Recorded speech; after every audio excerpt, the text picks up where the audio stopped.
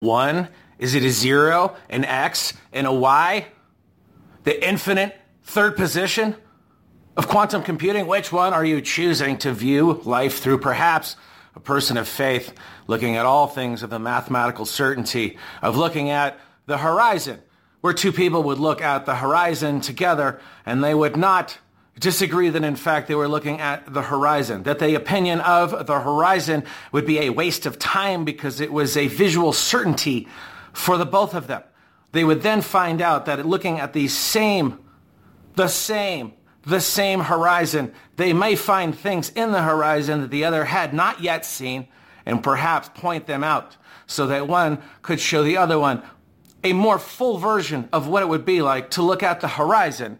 And then you look at the fact that that was based on Horus's sun, which rose when the sun rose, as a version of hope, because in the darkness, as you tried to survive, to stay alive, the only thing that you had hope in was that the sun was going to rise, and with that, shine the light upon the situation you were in.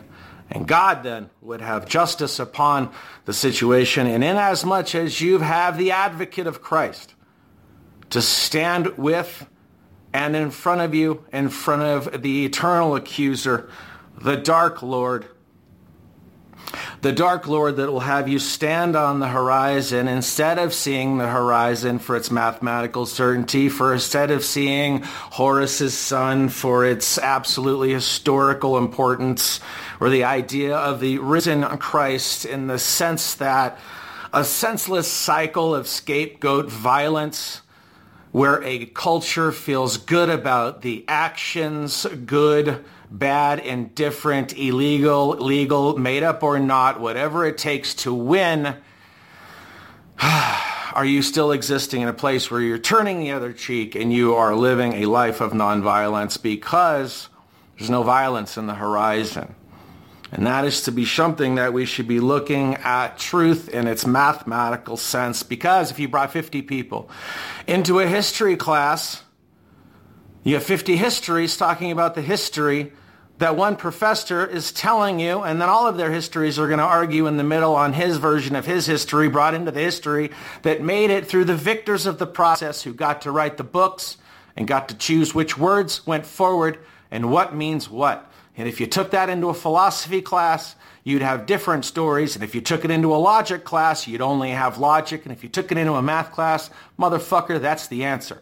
So if you understand the order of operations, then you work them with the information that you have, and you come out with an ordered response in the sense that, guess what? Below the equal line is what it equals. But if you go into the process, in this life process or a mathematical process, in a disordered sense, in the sense that you're arguing about the horizon, you're arguing about mathematics, you're arguing about somebody's ability to argue. Now, how long have I been yelling? 3 minutes. I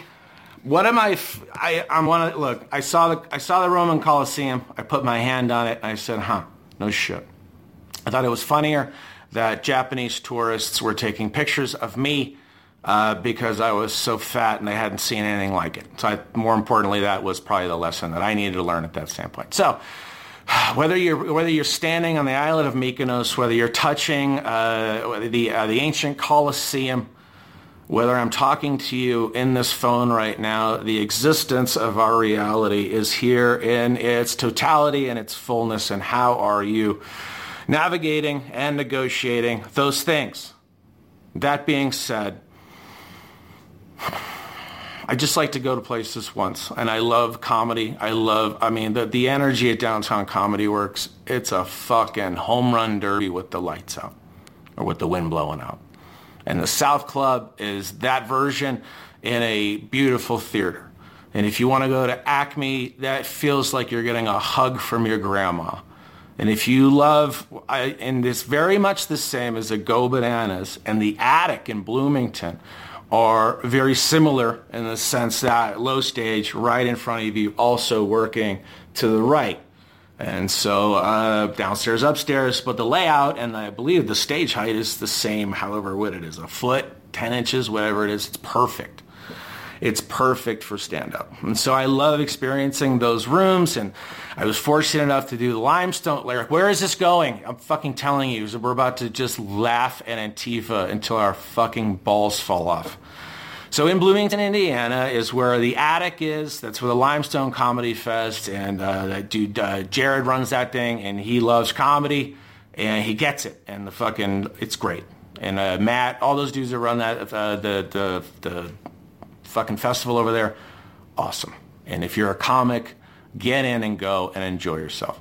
So the point being, and how many minutes? Indiana, the home of a little ditty about Jack and Diane. That's right. John Cougar Mellencamp and Melanie Griffith live in Bloomington, Indiana. It's a farm town. It's a college town.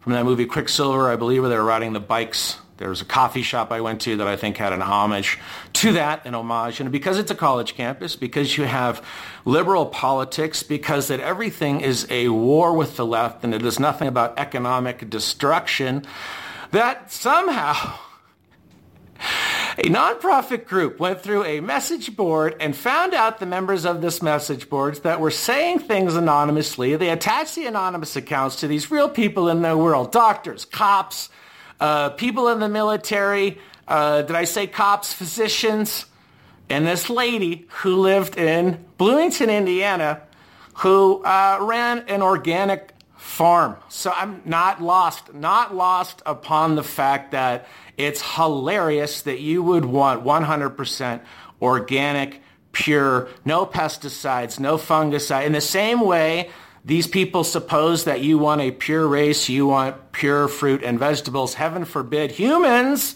have supremacy amongst themselves as people, our leaders, and tell humans the supreme way to live in the very mimetic sense that there is the supreme being above us, and are you then existing inside the loop of non-judgment, inside the loop of fully being, inside the loop of fully enjoying nature for what it is. It's not a manufactured crisis, no matter how fucking much Elizabeth Warren's voice is cracking on whatever TV puts her fucking limp ass on. All right? So,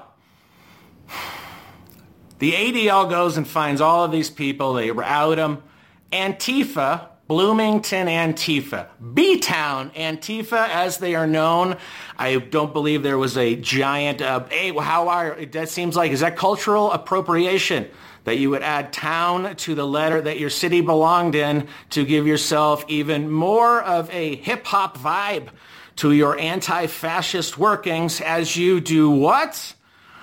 Ladies and gentlemen, this lady who ran an organic farm, a no-till, that we do this by hand, we do this by love. You want the greenest and the reddest peppers, the best corn, the sweetest of all things. We want nature's earth brought back to human beings to improve their thought processes.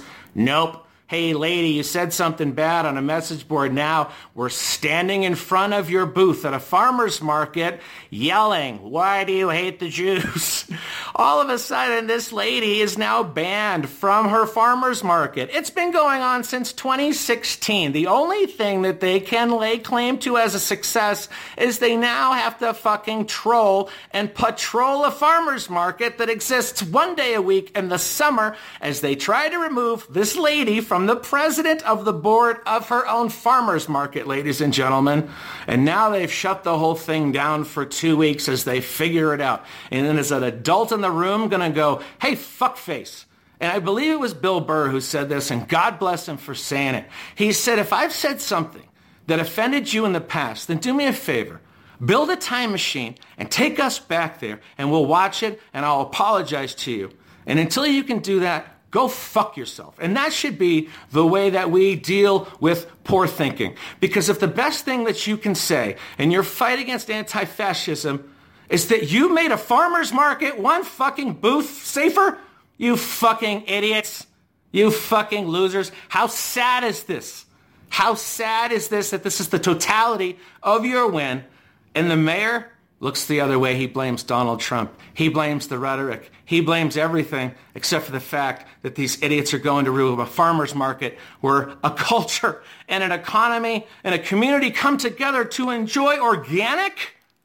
You brought the inorganic lies of culture into an organic market, and no one's surprised that it smells like GMO corporate paid shit.